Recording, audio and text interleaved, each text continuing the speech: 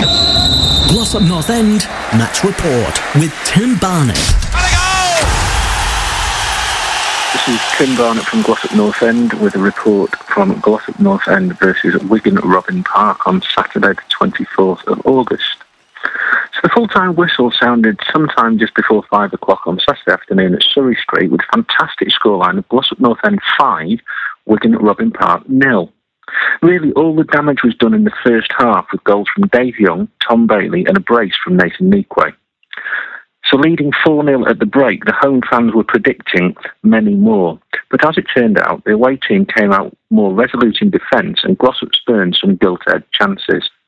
Indeed, it took until the 80th minute for Glossop to breach the Wigan goal line once more, when Lee Blackshaw was set free by Tom Bailey to finish calmly with his right foot for 5-0.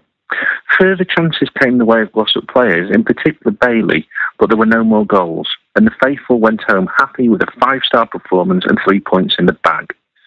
Onwards now to the away game at Stockport Sports on Tuesday evening. Full-time score was Glossop North End 5, Wigan Robin Park 0. Tim Barnett reporting for Glossop Radio. Glossop North End Match Report with Tim Barnett.